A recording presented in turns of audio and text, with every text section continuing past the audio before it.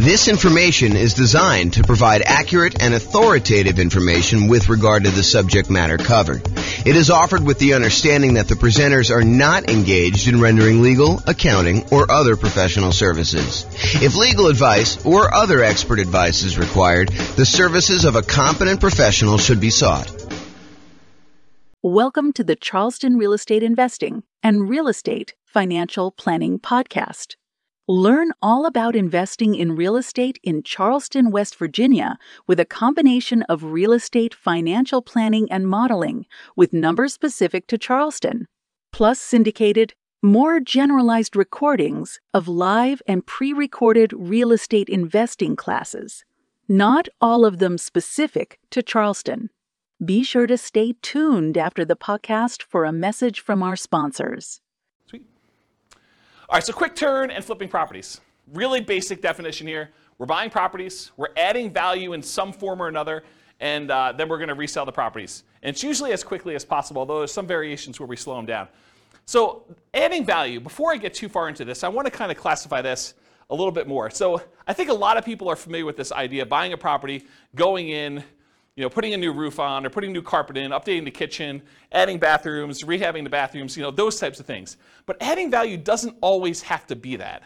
And I'll even go off on another tangent for a second here.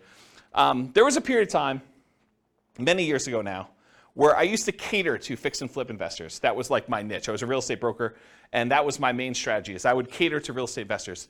And I'll tell you a little bit more of the story, because tonight would be the night to do it. Most real estate brokers, they work this way. They go and they kind of do marketing in order to find clients. The client comes in, they say, hey, listen, I'd like to buy a property that has this kind of characteristics. And then the real estate agent would go try to find those properties, go show them those properties, help them write a contract in that property, and then help shepherd them through being under contract to closing. I was like, fix and flip deals are much harder to find, especially in a hot market. They're a lot trickier to do, and I'm not going to work that way. What I would rather do is I would use skills in order to find properties that are hiding in plain sight and more unusual fix and flip opportunities, or more fix and flip opportunities, or doing marketing in order to find off-market fix and flip opportunities for clients. And so instead of a real estate agent who would go and say, okay, you're going to hire me, we're going to have a buyer's agent agreement, and then I'm going to go help you do this, I said, that's not how I'm going to work, because those guys get paid when they close on a deal. What I said to them is, look, what you're going to do is you're going to write me a check up front. You're going to pay me a retainer. And from the retainer, I'm going to charge you hourly for the work that I do in order to find you fix and flip deals. And I'm going to analyze the MLS for undervalued properties and show you opportunities that you probably didn't know existed. But I'm going to charge you hourly for that. When you eventually do go buy a property, and I don't do this anymore, by the way, but when you go do and finally do buy a property, and you use me to buy the property, whether it's on the market, inside the MLS or outside the MLS, then I will earn a commission on that. And any money that you paid in up to that point, I will credit you back. So it's not like you paid any more. It's not like you paid, $10,000 plus the retainer and hourly. You basically paid the same fee, except because a lot of people say they want to do fix and flips and then they don't close, or there's a lot of work involved in doing fix and flips up front, that sometimes you get to the point where they're like, sorry, I wasted your time, but I'm no longer interested, things have changed or whatever they're doing. I was like, I'm not doing it that way. So I would actually help people do this, and I'd find those strategies that way. And one of the reasons I tell you this is, one of the secret things that I found with properties is a lot of people they look for very distressed properties that need a lot of work, that are smoke damage or water damage, or they got mold, or they got asbestos, or they had meth in them or something like that. There were some other ones that were hiding in plain sight. And the best way I could describe this, as one example, this isn't the only way to do it, but one example of this was grandma's property.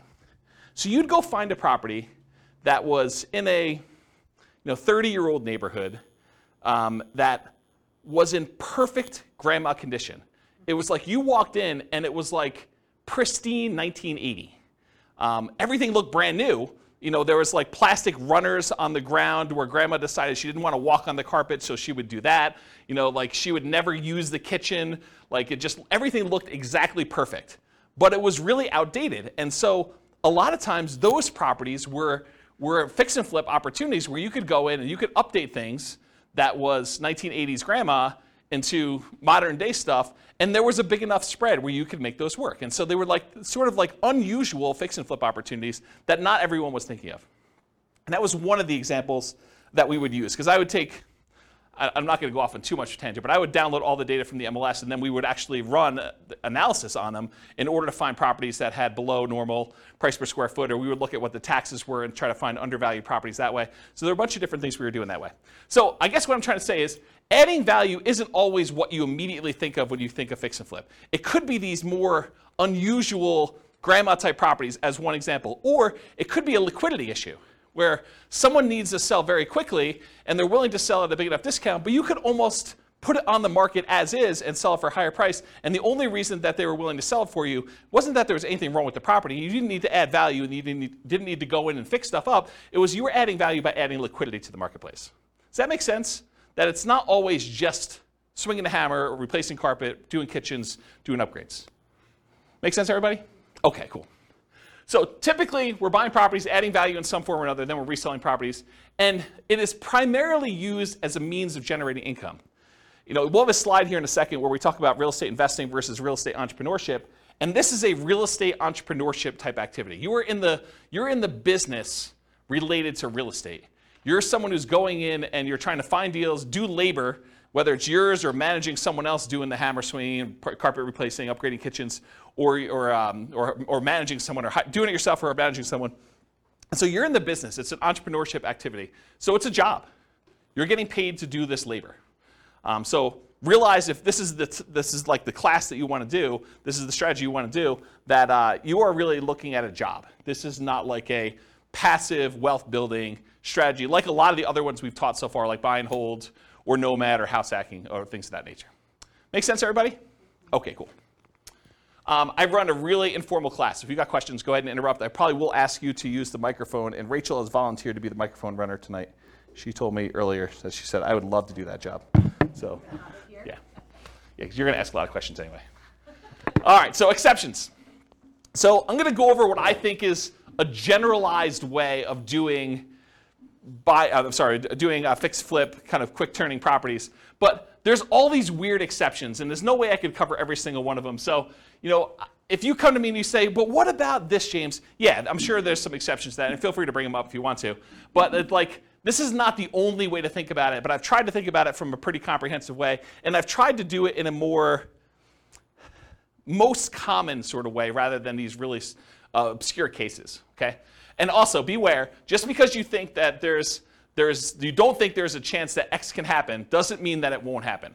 So this is designed to be like a starting point discussion to help you make better investing decisions on your own with additional knowledge, but make sure you do your own research. Do not rely on me solely as your kind of like business person who taught you how to do this. All right. Quick turn and flipping variations. So I listed out what I consider to be the 4 major quick turning, flipping kind of like strategies, variations on this strategy. So there's the most traditional one. That's buying a property, adding value, and reselling as quickly as possible. A lot of times you'll go in, you'll get a hard money loan, you'll do rehab on the property, you'll upgrade the kitchen, replace flooring, and then you'll immediately put it up to sell with the intention of making a profit from doing all that. But then there's 3 other ones as well. So I classify another one as live-in flips. And live-in flips for me is when you buy a property as an owner-occupant, you move into the property, and you get owner-occupant financing in most cases. So a lot of times you're buying like a property with 5% down, or 3.5% down FHA loan, or 3.5% down FHA 203K loan, which is like the rehab version of the FHA loan that allows you to finance the purchase and also the repairs. Or the conventional version of that, there's a conventional 5% down rehab loan as well. Or you do like a USDA nothing down loan, or a VA loan with nothing down, and you buy a property with the intention of, over the next year or so, doing your fix-up on the property with the intention of, after a year, selling it. That's what a live-in flip is to me. You move in the property, do the fix-up while you live in the property, often you're doing work in your spare time. This is like a second job. That's really what it is. After you get done with your regular job, you come home and you start fixing up the property.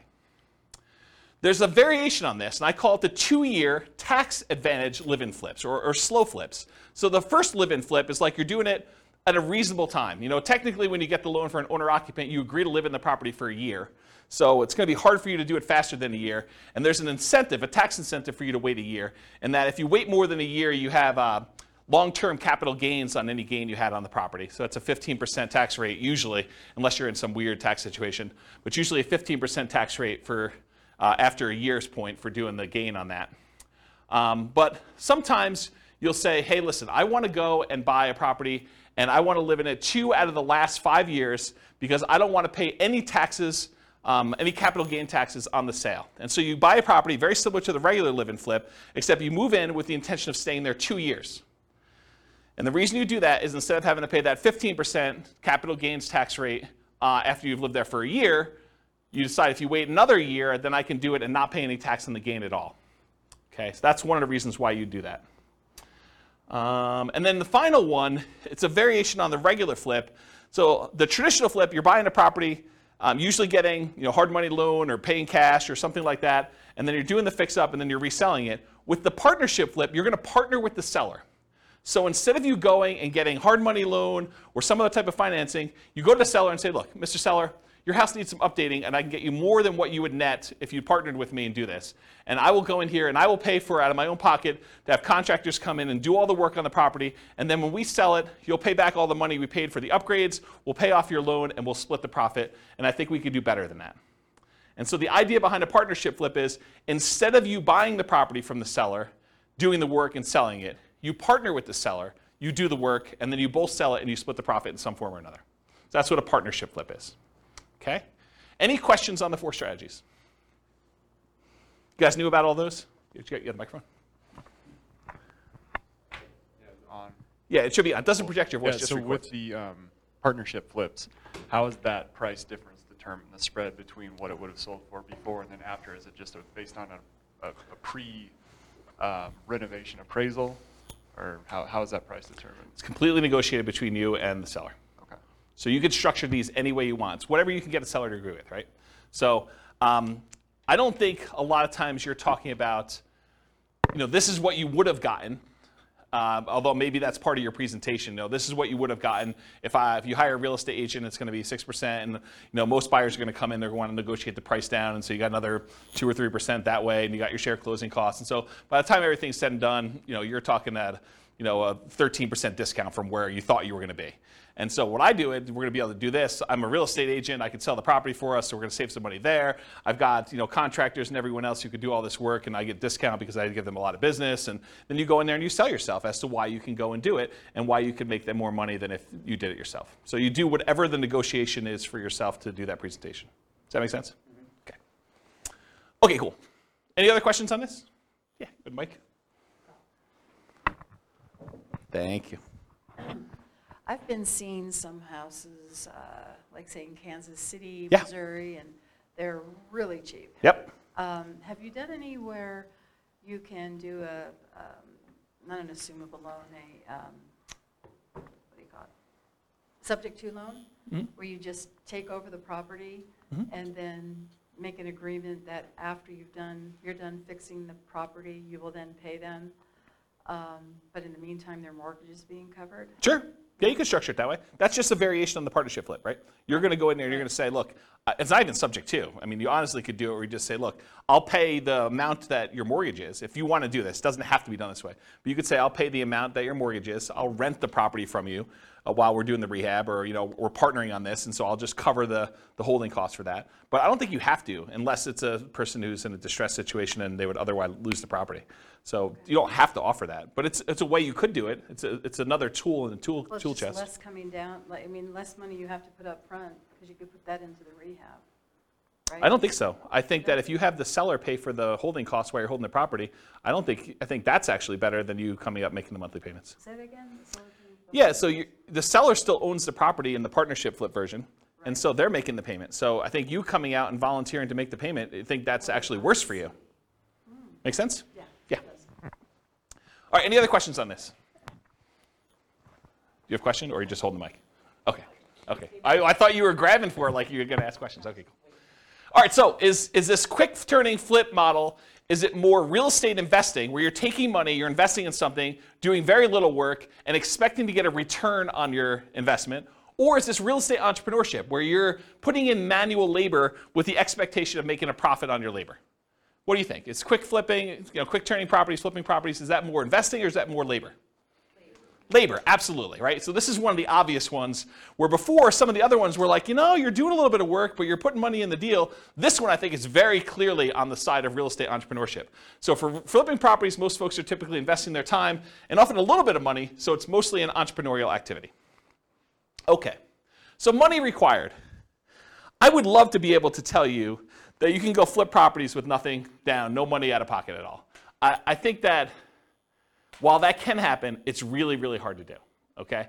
So in most cases, though, here's what you're gonna need to do. First of all, you're gonna need to do some type of marketing to find or acquire the deal. So marketing to find or acquire the deal, it's especially true if you're wanting to do these partnership flips, where you gotta go find a seller before they've listed their property in the MLS, before they've listed it for sale by owner in a lot of cases, although I guess you could find some of those as well. But really you're trying to find somebody who is way upstream of listing their property so that you can do that. And you usually do that through marketing. So a lot of times that marketing is paid. So you'll need some money for marketing in order to do that, especially with partnership flips. And it is true somewhat to deeply distressed properties that need rehab, although you can find those in the MLS as well. But most of the time for marketing, you're gonna be doing these kind of like partnership ones.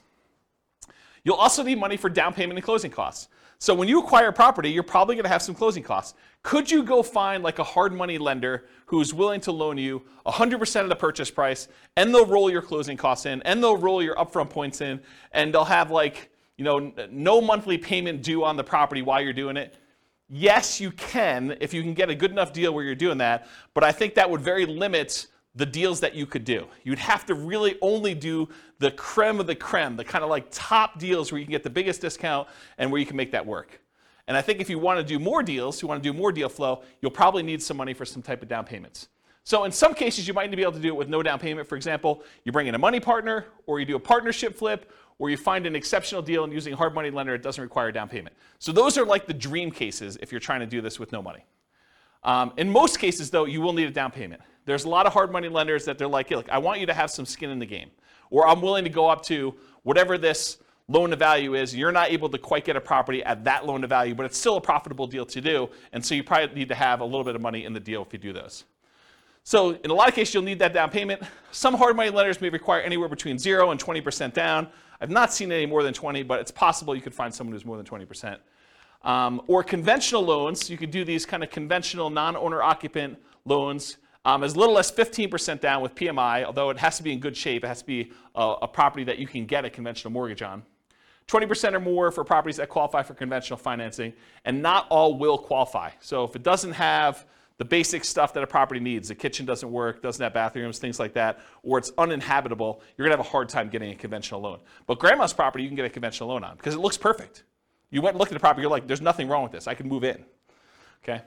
Also, you can do live-in flips where you could do that with nothing down, a VA loan or a USDA loan, those are nothing down loan programs, or an FHA loan, 3.5% down.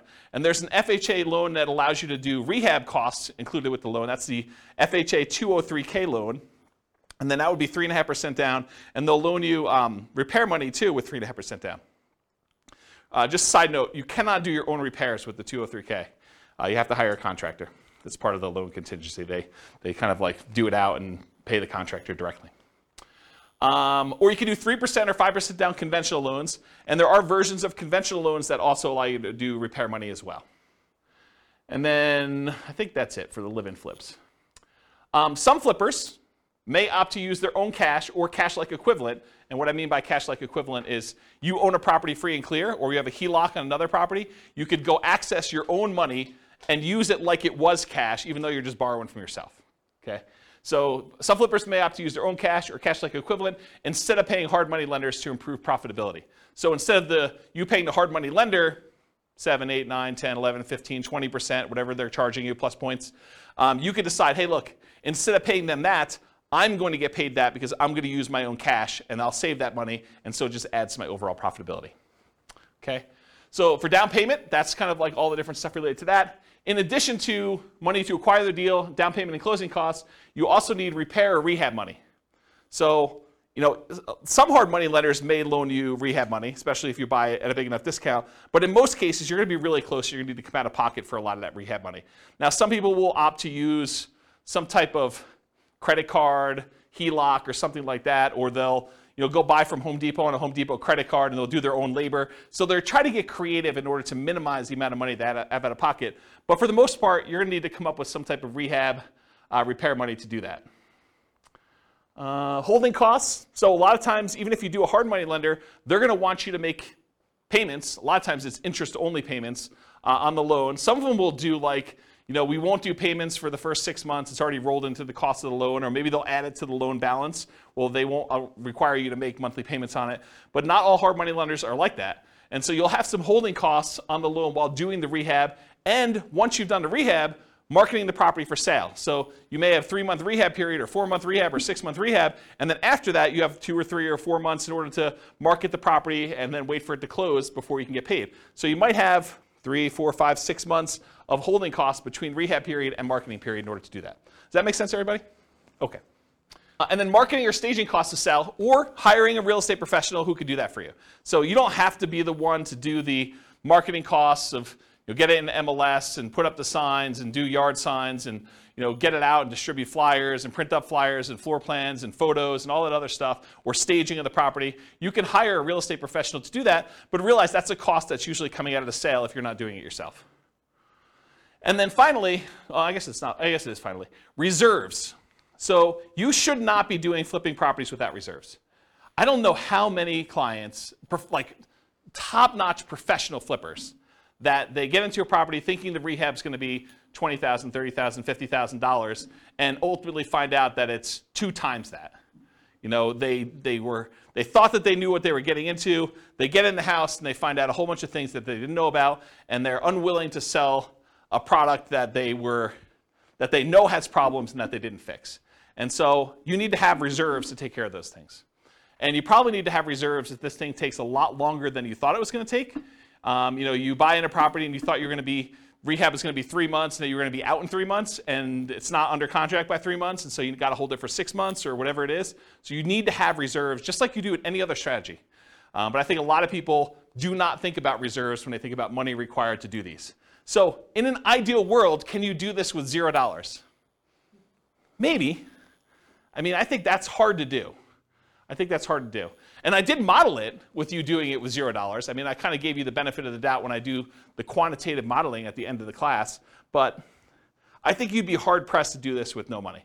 So I think the more you have, the more deals you can do, the different types of deals you can do, which makes you just better in this business overall. Any questions on that? Oh, I have one other thing I have in here. Oh, some people will borrow some of these expenses, like the repairs, rehab, marketing, staging. It is very difficult to borrow down payment. So if you're thinking, okay, I'm going to need 10% down, it's really, really hard to borrow that. I'm not going to go into detail on this, but you could borrow it from yourself in a really twisted, messed up way. And I'm going to tell you this, but I'm not going to go into detail. You'll have to really think about this and you're going to figure it out. But imagine you want to do flipping. This is really messed up. You shouldn't do this. Just warning, don't do this, but I'm going to tell you how to do it. So imagine for a minute, you got 3 months or 6 months before you're going to have to do this flip deal, right? And you know that you don't have the down payment. But you're spending money on groceries and car payment, all the other bills that you normally have. You could, not that I would encourage you to do this, but instead of taking the cash that you would normally use for groceries and doing your car payment or anything else, you could actually charge these regular living expenses on your credit card, roll up a credit card balance while the cash balance in your account is also growing, but the cash thing you could actually use for down payments, where before you could not use the credit card. Now you need to qualify with your debt to income ratio because you got to cover that debt and stuff too. And I'm not going to go into so much detail on this because I think it adds a lot of extra risk if you do it this way. But if you're like desperate, that is one strategy that you probably could do, which as soon as I say it, I regret telling you. But I did tell you don't do it. I did tell you not to do it. But that is a way to kind of get around the thing if you don't have down payment money. Have you done it when you started? What's that? Have you done it when you started? I bought a property on a credit card. So one of my earliest properties that I purchased, they had like this crazy write yourself a cash advance check dealio. And it was like 1.99 for 9 months or something like that. And so I just wrote myself a check for like $58,000 and I bought a property and did rehab on it. And The good old So you could do it that way. I mean, or partner with somebody, right? But, you be the person who finds a deal and runs the deal, and someone else comes in and they sign for the hard money loan and they provide the money, and you kind of build up to it. I mean, I think that's another way to do it, which we'll talk about in the partnership class. All right, any questions on money required? Helpful? Nice, cool. So credit required. So often you're going to use a hard money loan for the initial purchase, not always. And most hard money lenders are going to look at your credit score in some form or another. You'll hear like, you could buy this. You could. The late night TV guys are like, you could do these deals where, we're not going to look at your credit. Hard money lenders, they really care about the property. They're doing a collateral loan on the property where the property is the security for the loan. So it doesn't matter where your credit is. You could have filed bankruptcy or foreclosure, or have a 0 credit score and you can get these loans. Maybe there's a hard money lender who's willing to do that, but I think the overwhelming majority of hard money lenders, especially the ones with the more reasonable rates, are going to want to look at your credit score and make sure that you're able to do the deal, get the deal done. They have confidence in you to do it, and credit score is one of the ways that they can measure that. That make sense? If you're going to do conventional financing, if you're going to go in and buy a property and do like one of these conventional loans or something like that, typical credit score for that is 640. Oftentimes, the better credit you have, the better your interest rate's going to be on those. And then for these kind of less common situations, the live-in flips, it's owner-occupant financing. And you can go as low as 580 with the FHA loan in order to do your credit score with that. There may even be some exceptions where you can go lower than that with really unusual, exceptional situations. But go talk to a lender. They'll tell you this stuff. So that would include stuff like FHA, including the 203K loan, VA financing, USDA, conventional, including the conventional rehab loans, provided the property can qualify. So the property needs to be able to be in good enough condition where you could buy it that way and purchase the property. With a partnership flip, you may not need credit score at all. If your partner is going to qualify you for the loan, you don't need to do it. So in that case, it may not be required at all. And if you're buying without a loan, all cash, credit score is not required. And realize, just because I wrote these numbers up here, you can't go to your lender and say, James told me that it was this number. You need to ask them what the qualification is for their loan products at that time, because they may change. Loans are changing right now a lot. In case you didn't hear the news, interest rates rose by 0.75% today. So another big jump today. All right, any questions on credit required? Sweet. Skills required. So the primary skills required for flipping properties are, number one, you got to be able to find deals. Got to be able to find deals. That's a skill that's required. You also got to be able to estimate rehabs or know someone who can. You either got to be able to do it yourself or you got to be able to get a contractor in there who can estimate the rehabs for you. Got to be able to figure out acquisition financing, hard money lending, private lending, the conventional financing, live-in flip financing, whatever it is that you're using to acquire the property, you need to know about the financing. You need that as a skill. Then you need to either be able to do the rehab yourself, swing a hammer, do the fix-up yourself, or hire people and manage a team to be able to do the rehab. And then you need to be able to sell the property. Those are the primary strategies, the skills required in order to do quick-turn flipping properties. And of course, the skills of rehab can vary depending on whether you're doing it yourself or you're going to hire someone to do it. If you're going to hire someone to do it, you need to be good at management. You need to be able to hire managers, stay on top of them, make sure they get the job done right, know how to pay them, know how to structure all that. And then selling properties may be you hiring someone else to do it or you doing it yourself. So another way, you either need to be managing them or doing it yourself. So different skills. Any questions on skills required?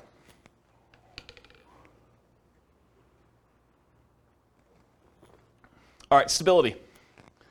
So flipping properties is very actively stable. I finally looked up the guy's name, for those that come to other classes and you're like, James, you should know his name. Shane Parrish from Farnham Street came out with a blog post where he talked about this concept of something being actively stable or passively stable. And I went and I re-looked at the blog post just so I could do it. And the example he used was a boat. If you have a boat and you don't do anything, the boat is just kind of like naturally stable. Just sits there, floats, bounces around a little bit. But if you're not actively doing something, it's not like you're going to drown. But a jet fighter is something that is actively stable, where if you're not actually actively using the controls, you're going to die. So real estate investing, when I kind of thought about this, I was like, oh, this kind of applies to real estate investing in a weird way. I think real estate investing overall is actively stable in general. If you don't do anything with your property, eventually you'll lose your property if you don't pay taxes on it. But there's variations. There's like a spectrum inside real estate investing.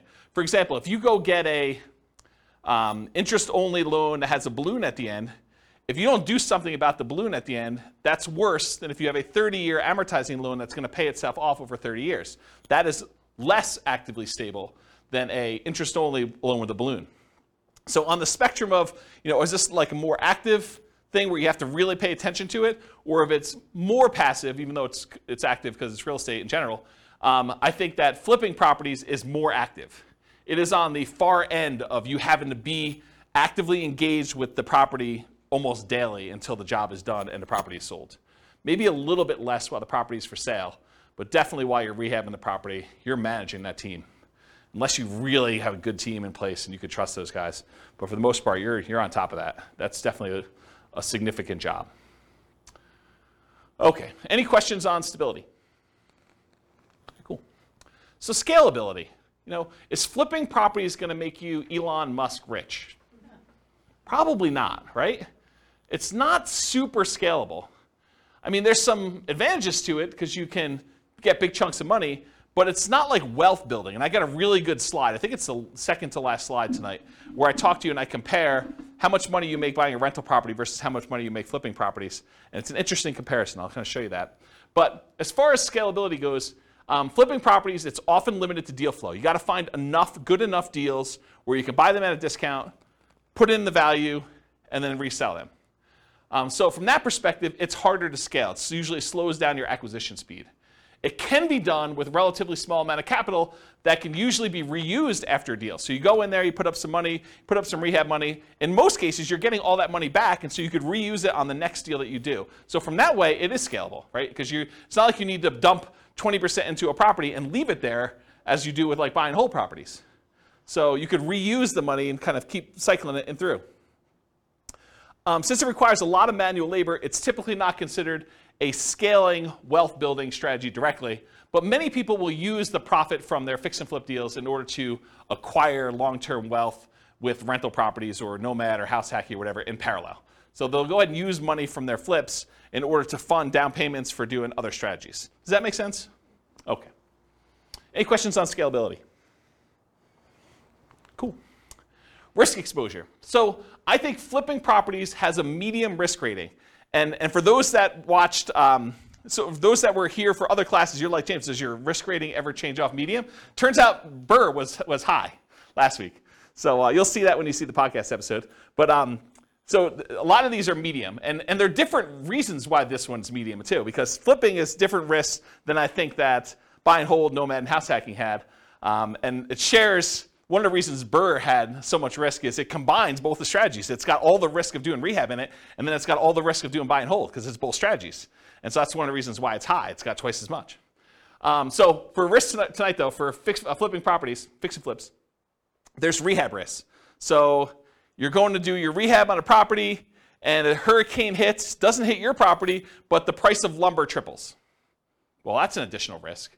Or your contractors get all pulled off to do another project, or you expected to do a rehab in a kitchen. Once you kind of pull the kitchen out, you realize there's mold, and now you got to do mold remediation in the property. Or you happen to test for meth because after you buy the property, you are talking to the neighbor like, I'm finally glad someone bought that meth house, and that those meth dealers are no longer here. And you're like, what?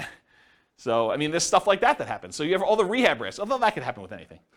Interest rate risk for your buyers while rehabbing. So imagine you bought a rehab property, and you were getting ready to put it on the market about 2 months ago, and interest rates just went through the roof then. So now it's much, much harder for you to sell your property because there's an interest rate risk for your buyers while you were doing your rehab. Price decline during rehab risk. So sometimes markets turn. There was a market was going a certain way, and then all of a sudden it shifted, and now it's much harder for you to sell, or the prices started to go down. And you're holding the property thinking, I can do better, and the market's kind of dropping out as you're holding on. And maybe you should have accepted that $5,000 discounted offer that you got the first day, because that was your best offer, because now the price is $20,000 below where you were. So there's stuff like that happens. And for longer flips, like 2-year slow flips, this is an extended, it might be called an additional price decline during ownership risk, because while you're holding the property for 2 years, it's possible the market changes or interest rates change or things like that, and prices drop pretty considerably during that period of time. And then, of course, your credit is at risk because if something happens and you're unable to make the payments on the loan, you're unable to sell the property, and you got to give the property back to the lender or something like that, then you could have a credit risk there. And then in addition to those risks, for partnership risks, if you're doing partnership flips, rather, your reputation is at risk, right? Because you're sort of doing something with someone else and they're expecting you to perform. And then you have all the generic partnership risks that you have there. Disagreements with your partner. He said this, you thought it was going to go one way, they sue you, there's like a disagreement over how to split the profits or what was said or who was supposed to do what. So you've got all those with additional partnership flip risks. Any questions on risk exposure? Cool. So profit speed. So how quickly are you getting profit, and what's the general size of partnerships? Like what's the profit margin you're doing there? So how quickly you make money. With partnerships, it's relatively quick. Usually you're buying a property, and once you sell it, 6 months later, 9 months later, a year later, sometimes a little bit faster than that, you're getting your profit out. And so while flipping properties, you could typically start seeing profit within 6 months, typically after rehab and sale. You may capture some natural appreciation. If you're holding the property and the market's going up like it's been going up the last year, 15% a year, whatever it's been going crazy up, you get to capture this sort of natural appreciation while you're holding the property and you're rehabbing. It's going to sell for more than you originally thought because the market's going up while you did this. And I will tell you, some flippers actually will factor that into their offer. They'll be like, look, the market's going really strong. I think it's going to continue going strong for the next 6 months. I know this particular seller is going to get offers from a whole bunch of other investor flippers, and I really want this deal because I got to get my guys busy or whatever it is. And so I'm willing to factor in some of that natural appreciation. I'm going to sell it. It's comping out right now at 400. I'm going to pretend it's going to comp out at 420 because I think it's going to go up 20K over the next 6 months that I hold it. So some of them are doing that. I don't know if that's prudent, but I will tell you that that's how some of them think, having worked with a lot of them. So you may capture some natural appreciation, inflation, likely to capture forced appreciation as well. Forced appreciation is the value you add when you do the work that you do to the property or your liquidity or whatever it is you're doing there. So that's like the forced appreciation part of it. So how much do you make? It varies widely, and everyone's got their own metrics. And everyone's expenses and holding costs and costs of money and their overhead and everything else is different. If you're running a really lean ship, maybe you make more profit. If you have a lot of overhead and a lot of stuff going on, or you have really expensive money, maybe you make less. But I think a lot of investors will target $25,000 minimum net profit after everything. And some of them will bump that up to 10% of the sale price of the property as like a way to deal with properties becoming more expensive. So, if you're doing a lower cost property, a lot of them will say $25K minimum, or some will even do less than that, but I think 25 is a very common number you hear. $25,000 profit minimum after all my expenses net of everything. Or if you're doing like a $400,000 property, maybe you say I want 40K. Or some people, in order to get a deal done in a really hot market, they'd rather have 25K than not get the deal. Maybe they actually bump it down to 25 in those cases. Okay? Okay, and by the way, 25K net of all expenses, not taxes. So most people are going to do that number, and they're not going to take into account their tax obligations from that number. So if you're looking at the returns, this is typically the return quadrants we use when we're looking at a property. So you'll get some appreciation, both that natural appreciation while you have the property from inflation, and then also any forced appreciation. You're usually not getting any cash flow. In fact, cash flow is probably going to be negative at your holding costs. Debt pay down, a lot of times your hard money lender is going to have an interest-only loan or even a negatively amortizing loan, which means that the payments are getting on and the interest is accruing while you're holding on to the property. So debt pay down is usually going to be either zero or a negative, depending on whether you're just making interest-only payments or that. And then you're not usually getting tax benefits while you're holding the property because you're not usually renting it out. So usually there's nothing there for those. Any questions on profit speed? All right, no questions on profit speed? Profit size? Okay, cool. So finding deals. So you can find these deals in the MLS. You can find these deals from for sale by owners. And there's really two groups of for sale by owners. Those for sale by owners that are currently actively marketing their property, like people that put the for sale by owner sign their yard, put up their property on websites like Zillow or Craigslist or other things like that. And then you have the hidden for sale by owners. There are properties that are for sale by owner. They're not listed with an agent, but they could be properties that they haven't put out any advertising. You need to go do postcards or pay-per-click or do some networking or whatever in order to find those sellers, in order to be able to find those deals that way. And then the other most common way to find these deals is wholesalers. Wholesalers are typically people that are putting out the marketing in order to find the deals. They're marking them up by putting their profit on the deal, and then they're usually assigning their contract and allowing you to close on it and buy it directly from you.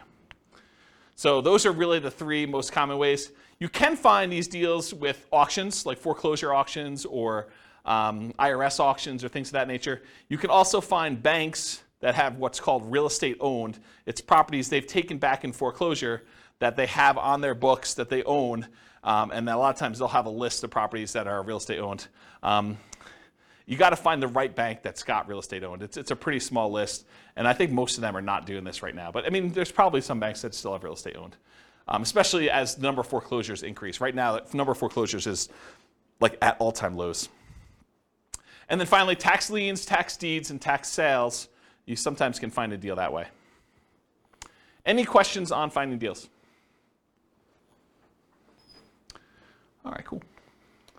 So searching for fixer-upper deals in the MLS. So I'll just give you a couple hints about how to find these. There's lots of different ways to do it. But one of the ways is to search for these types of terms like handyman special, the word handyman, the word special, the word fixer, the word fix, the word TLC, the words needs work, mold, asbestos, and I would do all the different wrong spellings of asbestos, because I know you guys have a hard time spelling it, and real estate agents do too. So just do lots of variations on that.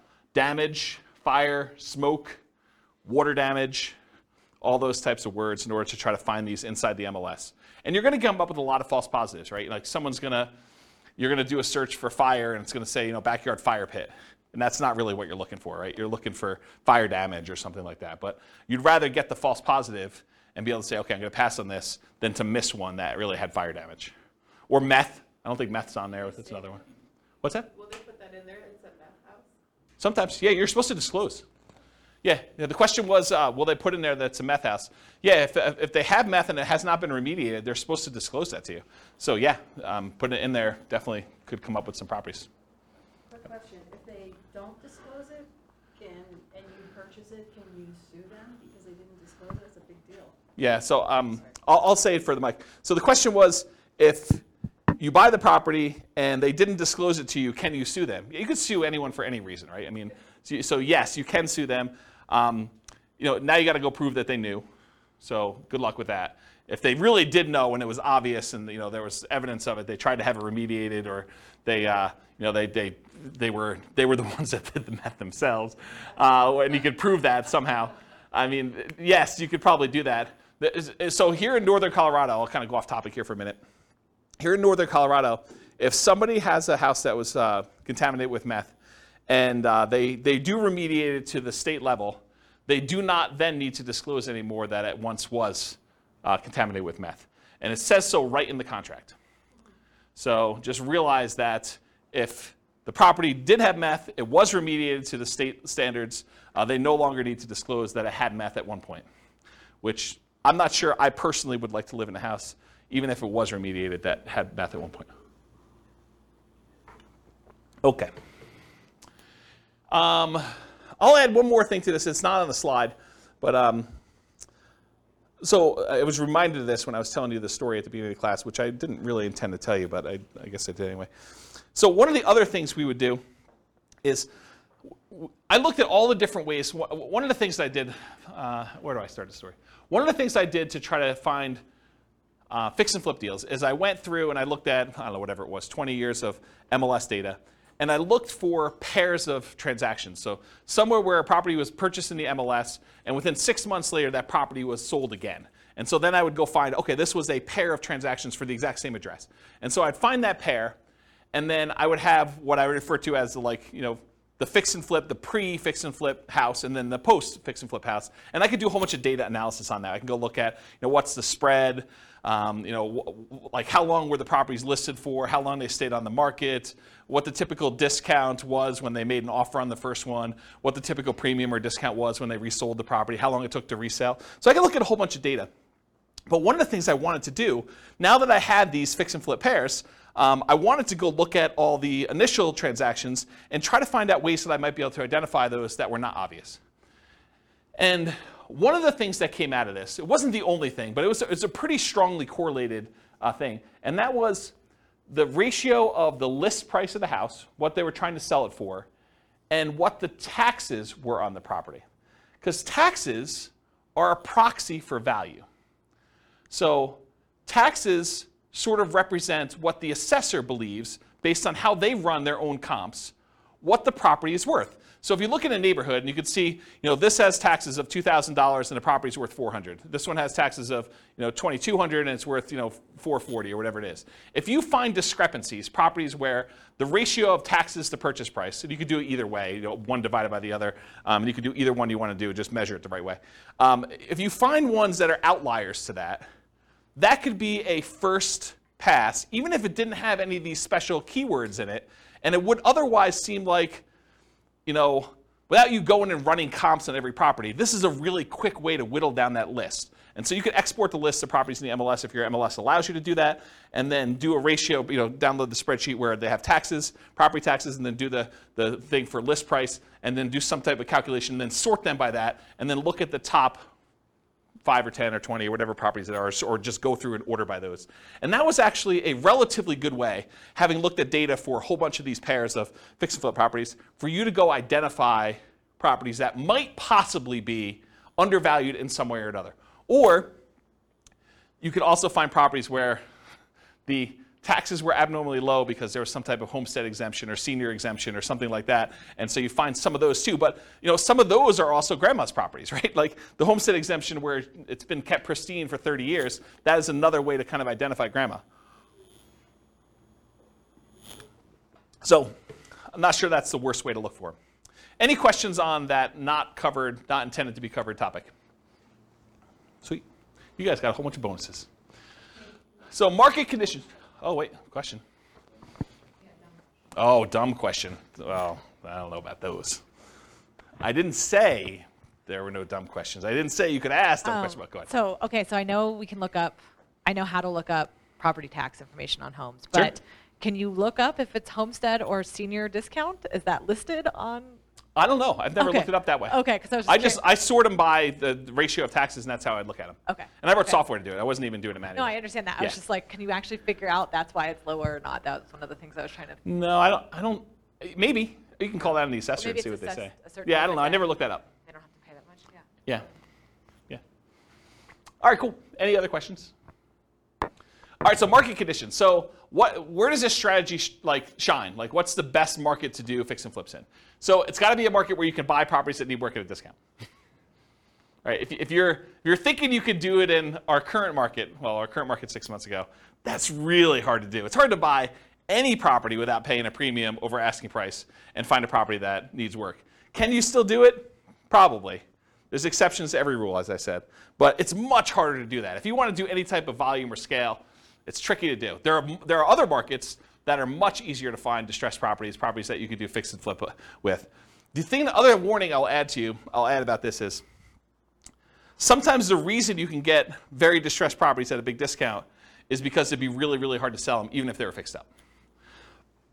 So I think you want to find properties that you could both buy them at a discount and that you see ones that have been fixed up that are actually selling in that neighborhood and at a decent price. You got to look at the comps of what you could sell for in order to make sure you can determine those. All right, so ideal market conditions where you can buy properties that need work at a discount, value add opportunities in some form, and then markets with strong demand. You definitely need some demand in order to do it. It's not enough to buy it at a discount. You also need to be able to sell it in a reasonable time for a reasonable price. It is challenging in low buyer demand markets. It's also challenging in very high buyer demand markets where it's hard to get a discount on anything. Any questions on that? Very cool. Accessibility or availability of deals. These can be hard deals to find.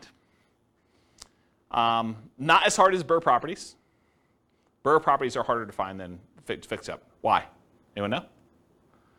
Because BRRRR properties, you need to both find a property that would qualify as a fixer-upper, but then it also has to be an amazing rental after you buy it and do the refi. So those are even harder to find. Fixer-uppers, you could buy properties that wouldn't be good rentals and sell those. So they can be hard to find, although slightly easier than Burr, I told you that. Watch out for strong availability. Might mean that it can be harder to sell in a reasonable time. And some markets are much easier than others. Harder, but you might be able to invest in remote markets to find these deals. So you can do fix and flip remotely. It is harder to do.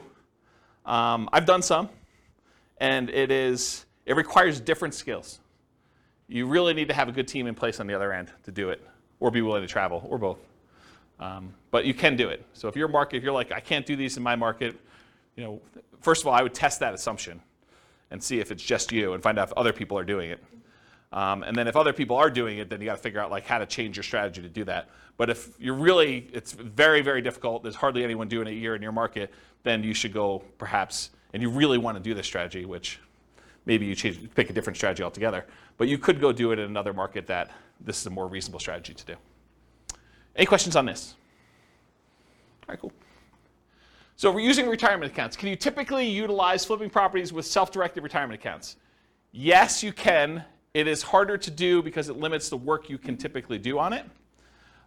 It is easier if you almost have you and another flipper almost offer each other to do the loans for itself at some type of swap rate or something like that, where you loan them money for their flip deals and they loan you money for your flip deals from your IRAs. Might be an easier way to kind of do that. It may also change the type of financing that you use. So might be harder for you to do certain types of loans by doing it that way. And I think I covered all that. Any questions on financing? Yeah, I want to give Mike to make it back. Thank you. But if you were able to do them through there, theoretically, wouldn't you not have to pay any tax? Depends on... Or deferred? Yeah, it depends on your structure of your retirement account. I'd have to think it through. This is not my area of expertise. But yeah, I think you would have... Yeah, if you did it inside the account and all the money had to go back into the account, I think that goes into whatever the status that money already had. So if you're going to pay tax when you pull it out, it would be taxed at that point. If it was tax-free when you pull it out like a Roth, then I think it would be like that too. There's some other weird rules too, like if you're financing stuff within there, if you're using this for down payments, there's a whole bunch of additional rules, and I don't understand this stuff that well, but UBITs and things like that I'm just not familiar with. So you'll need to get some professional guidance on that one. It's harder to do, much harder to do than doing it with someone else's IRA. You can use someone else's IRA real easy. Okay? Yeah. Any questions? Cool. So quantitative analysis. Now we're going to get into numbers, just right out of time. So flipping properties is a job. I want to point to that at the very beginning because financially, this thing shows up like extra income in our modeling.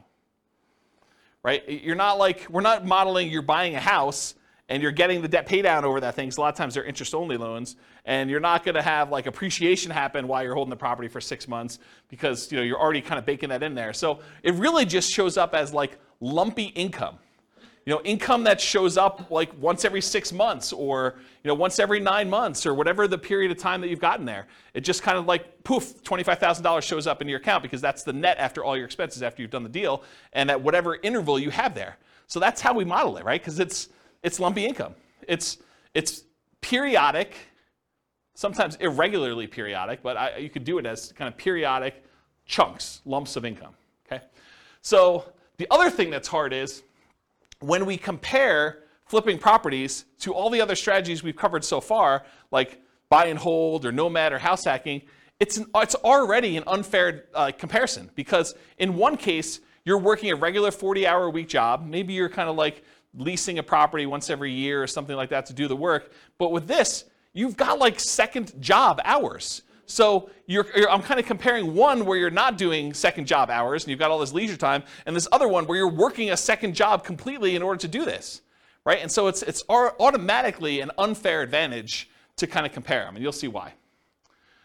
So I could take one model of this thing and really spend 2 hours just going through all the different risk profiles and how this varies and what your income looks like and your kind of cash flow looks like and all this other stuff, just based on one strategy. So tonight I'm just going to focus on financial independence, how long it takes you to achieve financial independence, using the strategy, but I could easily just go in and dig into all these other variations and how this really works and mechanics of it, which I just don't have time to. Eventually, they may be their own class. For this particular strategy, because it's not my primary thing, like this is not my, I don't know if you guys can tell, but this isn't my normal topic to teach, right? Like fix and flip. I do have a lot of experience, especially helping clients. I don't do a lot of fix and flips myself. I've done a few. But this is like, I used to cater to this. This was my niche for clients doing it.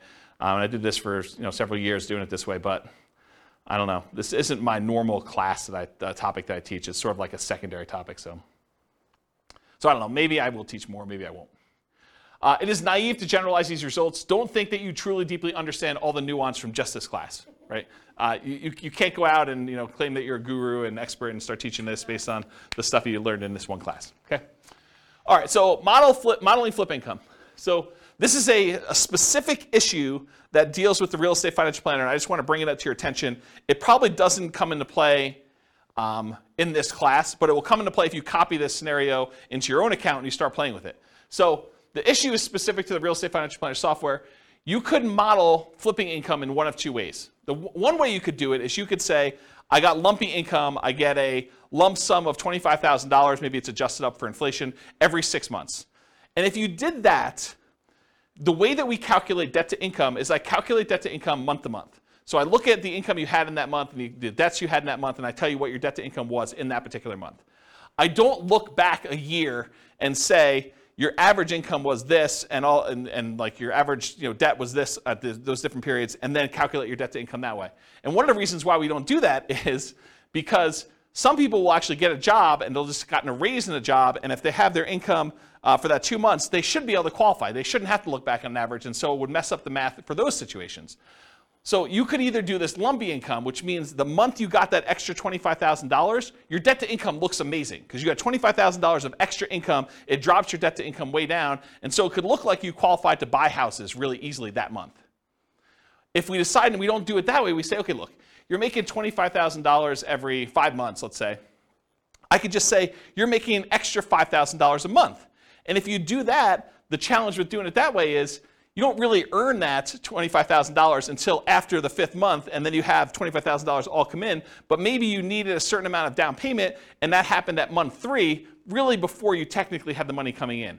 So it's this really weird catch-22 where if I model it one way, it introduces one problem. If I model it another way, it introduces another problem. So you really do need to think about what you're doing if you're structuring these and making it work. And that's what this says. Any questions on that? All right, cool. So we're going to try to find out someone doing flipping, how long it takes them to achieve financial independence, and we're going to compare it to a lot of the other classes we've done, like buy and hold and house hacking and nomad and BRRRR and those types of things, and we're going to compare that. So in order to do that, I think it's fair for me to define for you what financial independence is mathematically. So financial independence is when you have enough income coming in from your investments to support your lifestyle. So in this case, for the example we're going to do tonight, they need $5,000 a month in order to support their lifestyle. And $5,000 a month gets adjusted up with inflation. So it's $5,000 when they begin, but 10 years from now, it's whatever that is, $8,000, $9,000. So what are the investments, and how do we calculate those to see if they meet that $5,000 per month income coming in? Well, there's 3 different major sources of money coming in that we count. The first one is any passive income they have. And passive income consists of Social Security, any pensions, or any annuity income they have. So those are the 3 forms of passive income. In addition to that, besides passive income, the second thing is any cash flow they have from rentals. This is net of all their expenses. So it's you take the gross rents and any other income they have coming from the property, like maybe laundry service or something like that, and then you subtract out vacancy, property taxes, property insurance, maintenance, property management, mortgage payments. Did I miss any? Like all of the expenses on the property get subtracted out from it. The net that they have left over after all expenses is their positive cash flow, their net cash flow. And that counts toward their achieving financial independence. So that would count toward that $5,000 in this particular example. And then the third source is any money that they have invested in stocks or bonds or something like that, it does not include their equity in their property. Their equity in their property is something completely different. You don't count this in number 3. Equity kind of indirectly contributes to their cash flow. Because if you have a property that's free and clear, then it cash flows a little bit better. But the third one is any money they have invested in stocks or bonds or anything like that times whatever their safe withdrawal rate is. In this case, we're using 4%, but 4% of the amount they have invested in stocks, for example, divided by 12 because it's monthly, that would count toward their $5,000 a month income. So passive income from Social Security, pensions, annuities, any positive cash flow net of all expenses from rental properties, and then in addition to that, 4%, their safe withdrawal rate times whatever money they have invested in other assets, not real estate equity. Okay? So when all of those combined add up to be $5,000 a month adjusted for inflation, that is when we define that they have achieved financial independence. They're able to live off their passive income of some sort. Make sense? Their investment income. All right, cool. So if this person, which it's a couple, and I took out the assumptions because I got tired of covering them, but go listen to the previous podcast, and we talk about like all their situations, I believe. But basically, if this couple took their money, and I think they were saving $1,000 a month, and they invested it, they did no real estate at all, they invested in stocks, it would take them 40.17 years in order to achieve financial independence. Okay? If they did buy and hold properties, if they just bought a one owner occupant property, if they bought 10, 20% down payment rentals, it would take them 31 years almost. So if they just did stocks, it would take them 40 years. If they just bought 10, 20% down payment rentals, they saved up money when they got a down payment, they bought that rental, they save up more money when they get that one, they buy another rental, and eventually get to the point where they have 10. They end up being financially independent in just over 30 years, 31 years almost. If they bought 25% down payment rentals, they'll be able to do financially independent in 29 years. So they save a couple years by doing 25% down. If they do 15% down, it's the same as if they put 20% down, 30.83 years. If they bought one owner-occupant property, didn't buy any rentals, and they invested in stocks otherwise, it would take them 33 years to achieve financial independence. And there's a whole bunch of other ones that I'm not going to go through. That's all covered in the buy and hold class in detail, all of these and how they got the numbers, okay? But this shows you the relative size of how long it takes them to do it. Turns out the shortest one, in case you're wondering what the shortest line on here is, the shortest one is them buying 10, 25% down payment rentals and then doing short-term rentals with them, vacation rentals. That's the shortest one, and it takes just under 24 years for them to achieve financial independence using that strategy, okay? So this is all the buy and hold ones. Go watch the buy and hold class if you want more details on that. For the nomad stuff, this is where they buy a property as an owner-occupant, 5% down usually. They live there for a year, then they convert that one to a rental, and then they repeat that until they have whatever number we have on here, but usually 10 rentals. If they do 10 nomad properties, repeat that process 10 times, putting 5% down each time, they can retire, be financially independent in just under 27 years. And remember, the fastest one was 24 years or so for those short-term rentals, but most of these are well over 30 years. So the nomad one is much faster in general. So these are a lot faster. Then there's a whole bunch of variations like fixer-upper nomad, nomad by proxy, nomad to short-term rentals. Nomad with short-term rentals is 12.83 years. That's one of the fastest ones. And then there's a whole bunch of other ones with house hacking with nomad and these variations. So this is all in the nomad class if you want to go look at the details of that one. Here's house hacking for those that were in house hacking class. And it got so big that it was getting hard to see them on the screen, so I went horizontal instead. But it just shows you the same type of chart, the number of years it takes for them to achieve financial independence. If they buy one property with 5% down, and I think this is one roommate, it takes them 32.83 years. If they get additional roommates, like I think this is 4 roommates. If they have 4 roommates, it's 26 years to do that. And then here's some other ones where they're doing variations on the theme. This is covered in the house hacking class in detail. Any questions on this? Cool.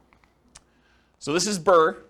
This is a class that you guys probably haven't seen yet because it's not posted to the podcast yet.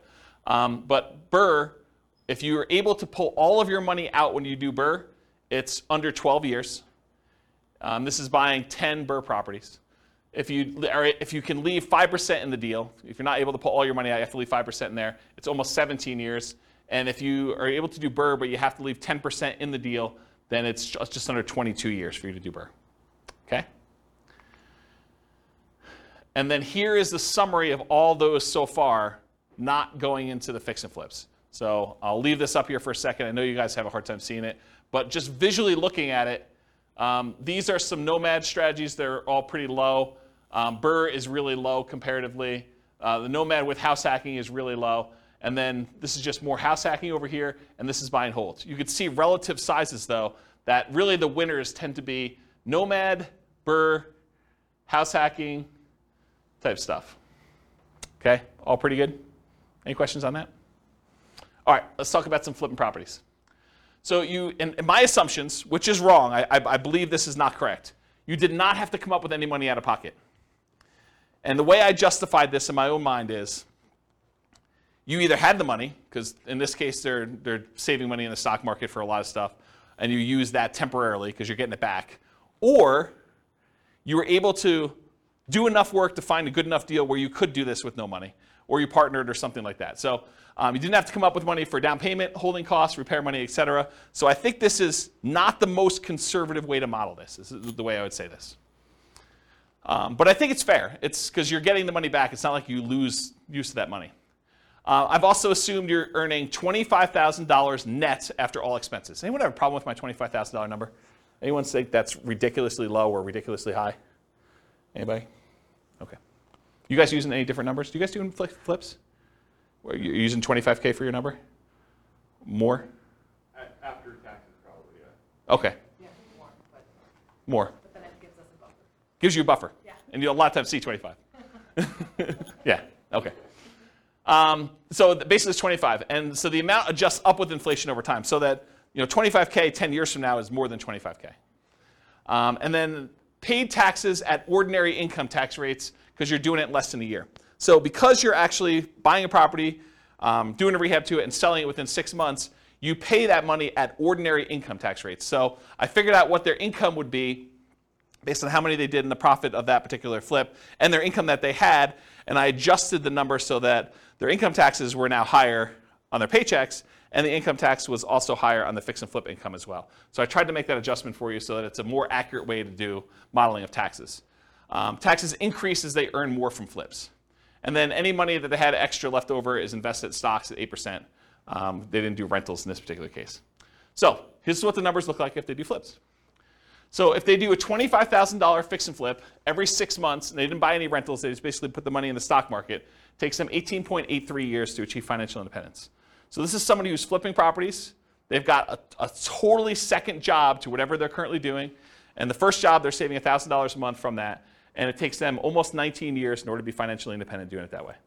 And the equivalent from before, I thought, was it 40 years? It was about 40 years for someone just doing stocks without doing the flips. But this is like having a second job that's bringing in an extra $50,000 a year. And they were making $72,000 a year from their job to begin with, total, combined between the two of them. Okay, so if they did 30K flips every 6 months, that would be about a year and a half faster, 17.25 years. So you increase your profit a little bit, it speeds it up. If they're doing a $35,000 flip every 6 months, that's 16.08 years. If you happen to do $40,000 flips every 6 months, that's 14.83. If you do $45,000 flips, it's 13.67. And if you're able to do $50,000 flips every 6 months, that's an extra $100,000 a year in flip income. It's basically working a second job in order to do 2 flips like that each year. That's 12.83 years in order to do financial independence. Any questions on this? You assume they do the work, or the mic? part of the cost? Where's the mic? It doesn't necessarily have to be a full-time. What was the question then? Oh, it wasn't a question. I mean, when you say it's a full-time second job, you Yeah. assume then that they're doing all the work. No, I think that even finding the deals, managing their contractors, and overseeing the sale of the property is an extra job. Whether that's a 10-hour-a-week job or a 20-hour-a-week job, I think a part of it is where they are in the process. It's not necessarily a 40-hour-a-week second job or something. I think can it be, it depends. I definitely have had clients that this was their job, like they were doing this, and they were, I don't know, going and previewing homes to make sure that they had the comps right, and there's all that stuff that you don't think of that takes time up. Eventually, I think you get to the point where you're good enough and you've seen enough things where you do that. But early on, it's much more in labor. I think you get skills over time where you don't have to, where you could do less. But especially you have teams in place and you know all the stuff you buy from Home Depot or Lowe's or whatever you're doing, you get some economies of scale and expertise practice. All right. So what if instead of doing every 6 months, they did a 25K flip every 9 months, or 25K every flip every 6 months, but then they buy 10, 20% down rentals with any extra money that they have, Or if they do 25K flips every 6 months, but then they buy 10 Nomad properties. So what if we did those 3 additional things? Well, they're starred. So if you do 25K every 6 months, but then you buy 10, 20% down payment rentals, 16.17 years. So it's faster than the 18.83 if they just invested in the stock market, but it's still 16 years in order to be able to hit FI for that. What if they did the 25K flip every 6 months, but they bought Nomad properties?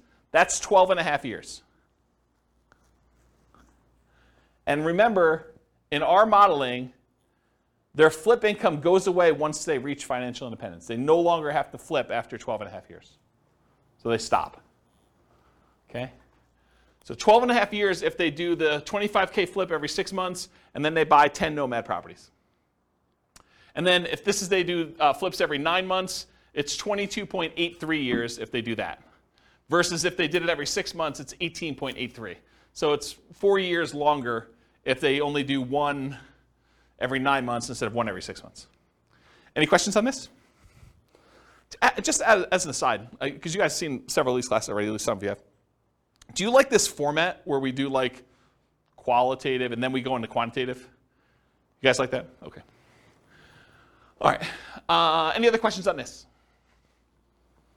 Okay, cool. Let's talk about live-in flips. So if you're doing a flip, if you live in the property or otherwise, but if you do a flip and it's less than a year, you pay taxes at your regular income tax rate. So if you're flipping a property and you make a profit on it, whatever profit you made on that deal after all your expenses, then that gets taxed at your ordinary income tax rate. And I'm not a tax guy, so go verify this with your CPA. But this is my understanding.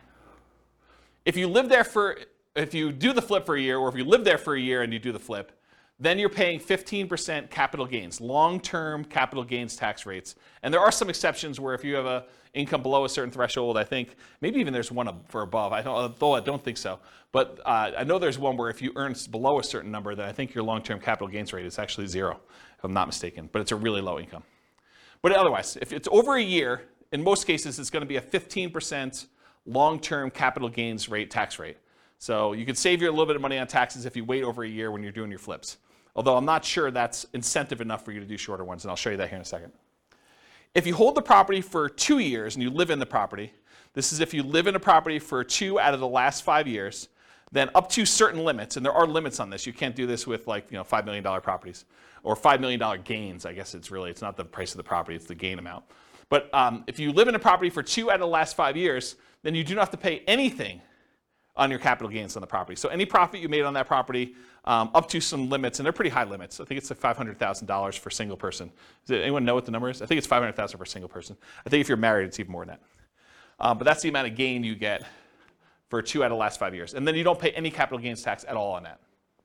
So this kind of came up recently for me. I had a client who was, he was working for a builder. He was like the head super for a custom home builder. And his builder owner, the owner of the company, did this strategy where he would buy a house, he'd build a house for himself, build it at a big discount. He'd move in, he'd live there for 2 years, and then he would sell it, and he would get to capture this gain by living there for 2 out of the last 5 years, and he'd be able to walk away with a big lump sum of money by doing this. And he would repeat the process. And he was trying to explain to this super that, hey, listen, if you want to have us build a house together, you could buy this house, move in, live there, get a discount, because you're helping to build it, and so you'd be able to buy it at this big discount, and then you'd be able to have this new construction house, and after living there 2 years, you do this. And so he was talking to me about whether or not he should do this 2-year live-in flip or do like a Nomad strategy where you buy a property instead of maybe even buying the one at a discount, where you buy a property that would make a good rental and then you convert that to a rental. And so we were trying to figure out the math of what's better for him to do. And I ran some just back of the napkin math before I even wrote this new code for teaching this class. And the back of the napkin math, I was like, I think you would be better if you could get the discount that you were talking about getting on these new construction properties where you're building with your boss. I think it actually works out better if you flip the property every year rather than waiting for 2 years. I think that you're overvaluing the tax incentive and that you would make more money if you flip twice as many than if you got the tax incentive of doing the one deal every 2 years. And I did some really rough math and I proved that to myself. I'll show you tonight, it's more subtle. There are certain cases where it is true and certain cases where it's not. And I think there's some nuance to it, which I haven't really dug into. It's probably, although I'm probably not going to teach that class, but there probably is a class that one could teach on that topic alone, just going 2 hours on that nuance, but to be determined. So really what I want to tell you about this was, for live-in fixed assumptions, this whole taxation thing about regular income tax rate versus 15% capital gains tax versus no capital gains tax if you live there 2 of the last 5 years is one of the things we're going to test here. There's no depreciation recapture. So when you own a rental property and you sell it and you got to depreciate the property over a period of time, the amount that you depreciated gets taxed when you sell. Unless you do a 1031 exchange, and then you just defer that tax until a later point. But you pay a depreciation recapture tax. In this case, they're not rental properties because you're living in them. Unless you happen to have roommates while you're living in them, then you would have some depreciation recapture. But in this case, we're assuming you're living in it, you're not renting it out, and so there's no depreciation recapture tax at all. So there's nothing to do there. And then on the sale, I did 3 different versions of sale too. I said you're going to sell it for sale by owner, and you're not going to pay any real estate commissions whatsoever. You're going to sell it directly and you're going to keep all the money yourself. So that's one version. There's another version where you are a real estate agent, and real estate commissions, by the way, are completely negotiable. There's no fixed amount. So if I give you a number here, I'm not saying that every real estate agent charges this amount and that you should always use this amount. But I think 3% is a very common number you might see. And so I use 3%. So if you are a real estate agent, a lot of times you'll pay the buyer's agent who brings you a buyer 3% commission on the sale. And so I'll do some examples where 3% you are the real estate agent or broker, and also when you buy the properties, I assumed you got a 3% rebate on your purchase.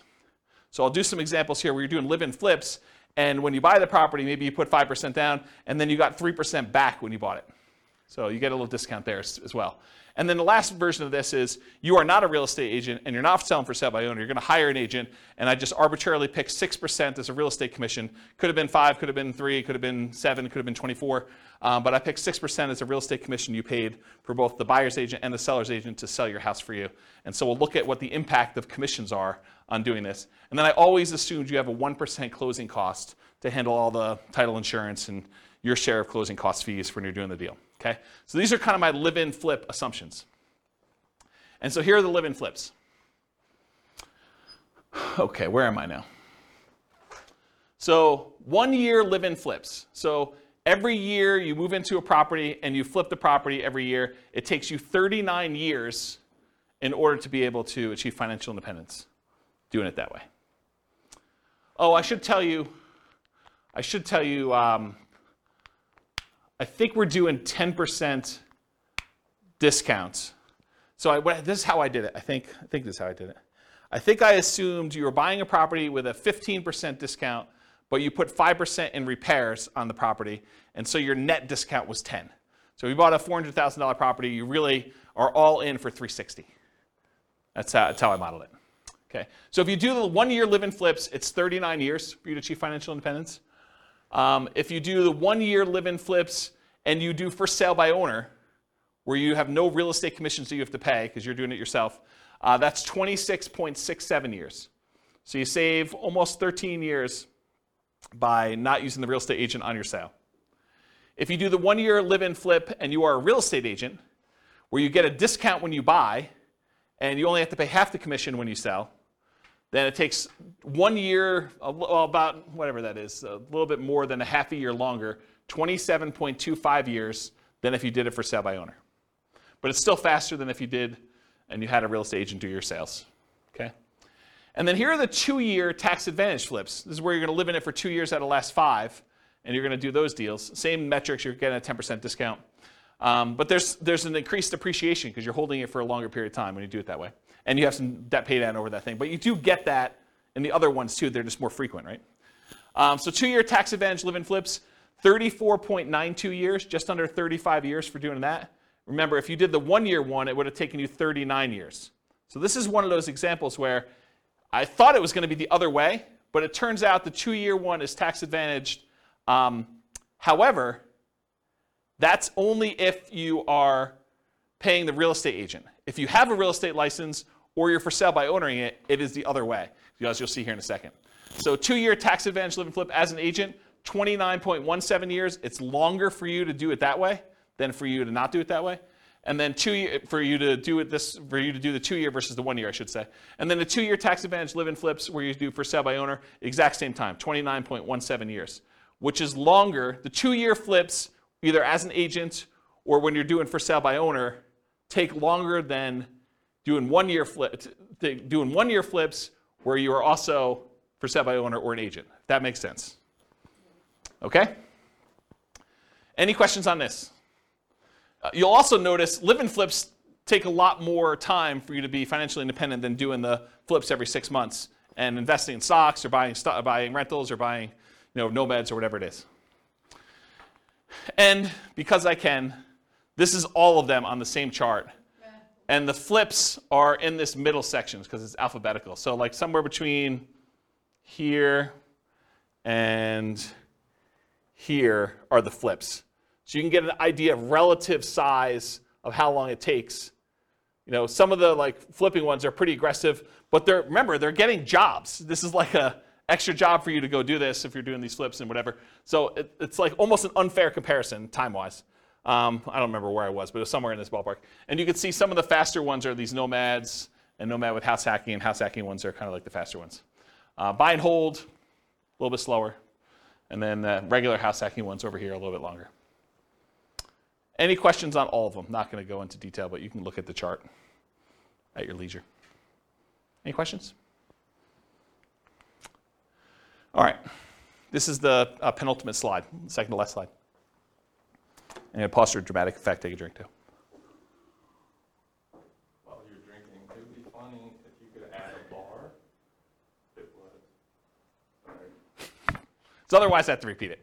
It'd be funny if you could add a bar on that of getting a minimum wage job for 20 hours a week. Extra? Yeah. Yeah. Compared to the... This is the tricky part, right? Like, you think that's a great idea, and I do think that's a good idea too, but everyone's like, well, I have this unique situation. I'd like to see you do this where I get $50 more in rent, or, I hire a property manager, because a lot of these are without a property manager, or because there's all sorts of variations, or, I'm going to not do 5% down for all of them. We're going to do 3.5% down. I'm going to buy a duplex first or a fourplex, and then I'm going to do my 5%. How does that vary? That's why there's so many different variations. I mean, this is literally why I've zero concern. I'm doing like Real Estate Financial Planner podcast where I take one of these scenarios, and each episode is me diving deep into one. And then I go and I drill into exactly what's happening, and I can compare it to another scenario that was before and show you how it's better and how it's worse and stuff like that. I have zero concern that I'm ever going to run out of these, right? Because I think I'm on buy and hold, 25% down. And I've got all these to go with all sorts of variations of doing this. And what happens if I make more? What happens if I make less? Property manager, not property manager. Stop working before I technically hit FI and see if I can coast in. And there's all sorts of weird stuff to do. Yeah, because I was just thinking, you said two flips a year every 6 months for 30 years. Yeah. Man, that's a lot of time. Right? I totally agree. Yeah, and we all know that house hacking is the equivalent of getting a side hustle, right? So you could do side hustle, go look at the house hacking ones. Those are kind of the equivalent, right? It's like getting a job for $650. You could look at it that way. There's lots of weird ones. So. All right, so this slide. I used to have a very different version of this slide that I would teach. And the old version of the slide, I'll jump to the punchline, then I'll walk you through this one. The old version of this slide was, for every rental property you have, it's the equivalent of you doing a flip every year. So for every rental property you own, it's the equivalent amount of money that you would make from doing a flip every year. And I'm going to walk you through what I mean by this. So I just randomly took the properties we were buying in all these other scenarios, and I jumped to year 10, just to show you what year 10 numbers look like. So in year 10, the amount of money you make from appreciation on the rental, using a 3% appreciation rate, was about $15K. The amount of money you made in cash flow on that property, I think this is 20% down. The amount of money you made in cash flow on that property was $6,720. The amount you made from paying down on the loan was about $6,000, a little less than $6,000. And the amount you made in cash flow from your tax benefits, cash flow from depreciation, was about $2,600 and change. Okay? Add all those up together, it's about $30,000 in that 1 year from appreciation, cash flow, debt pay down, and the tax benefits of owning that rental property. Squint really hard, it's about 30 grand. If you do a 25K flip, About 10 years in the future, they're worth about $33,000 in change as your flip amount. So for every rental you own, it's very close to the amount you make in a flip over time. You make a little bit less earlier on, you make a lot more later on. But if you look at the chart, if you did like a chart of what your flip would be, going through all these ones, and then you did a chart showing you what your profit, overall profit from these 4 areas for doing a rental property, they're very similar. Okay? And that's every year. This is every year. This is the appreciation in this 1 year. You know, do a $4,000, $400,000 property at 3%. It's like 12 grand, right? So yeah. And then cash flow, I mean, it's what it is. It's like $500 a month. So yeah. Interesting, right? And is there more work doing a flip or doing a rental? One of them kind of becomes, especially if you have a property manager, one becomes very passive and it just kind of like propels itself. So then when you have 10 rental properties, it's like doing 10 flips a year. Another way to think about that. Okay? Now, to be fair, like the counter argument is, but flips are all cash now money. They're all like the side, right? And when you do a rental property, this is cash later. Appreciation and debt pay down is equity in your property, which unless you do a cash out refinance or you sell the property, that's money being held and internally compounded for you for later. This money is now. With flips, all of it's this side, right? All of it's cash now. That's the counter argument.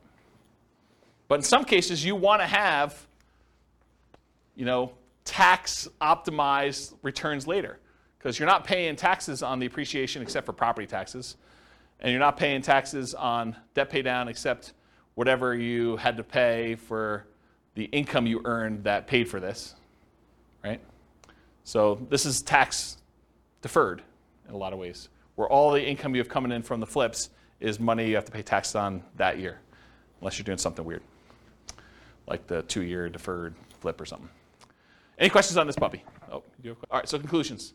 So I went through some numbers tonight, but assumptions matter a lot. Like, you can't go and say, oh, I attended this class once and James said that this particular strategy is always the best. No, because in different market conditions for different people with different income, you know, different relative skills, different appreciation rates, different rent appreciation rates, different stock market rates of return. Some will do better than others, some will do worse than others, and some may be very, very, very different than what we showed here tonight. So you can't just say automatically, this is the best. I think what you have to do is you either need to do the math yourself, or you need to put your own stuff into the Real Estate Financial Planner and model it out, and then change your strategy and do a variation strategy, and then compare the two. I'll also add one other thing. We really only looked at one measurement. We looked at how long it takes to achieve financial independence, when in fact, there's a lot of things to look at, right? There's the risk profile. You know, doing one strategy gives you a lot more risk. Like doing something where you only invest in the stock market gives you all that stock market risk, whether that's good or bad. You know, doing ones where you're buying 5% down rentals gives you a lot more leverage risk of the real estate. You know, that price resiliency or the equity resiliency and rent resiliency stuff that we kind of talked about at the beginning, where, you know, rents decline, that's potentially problematic.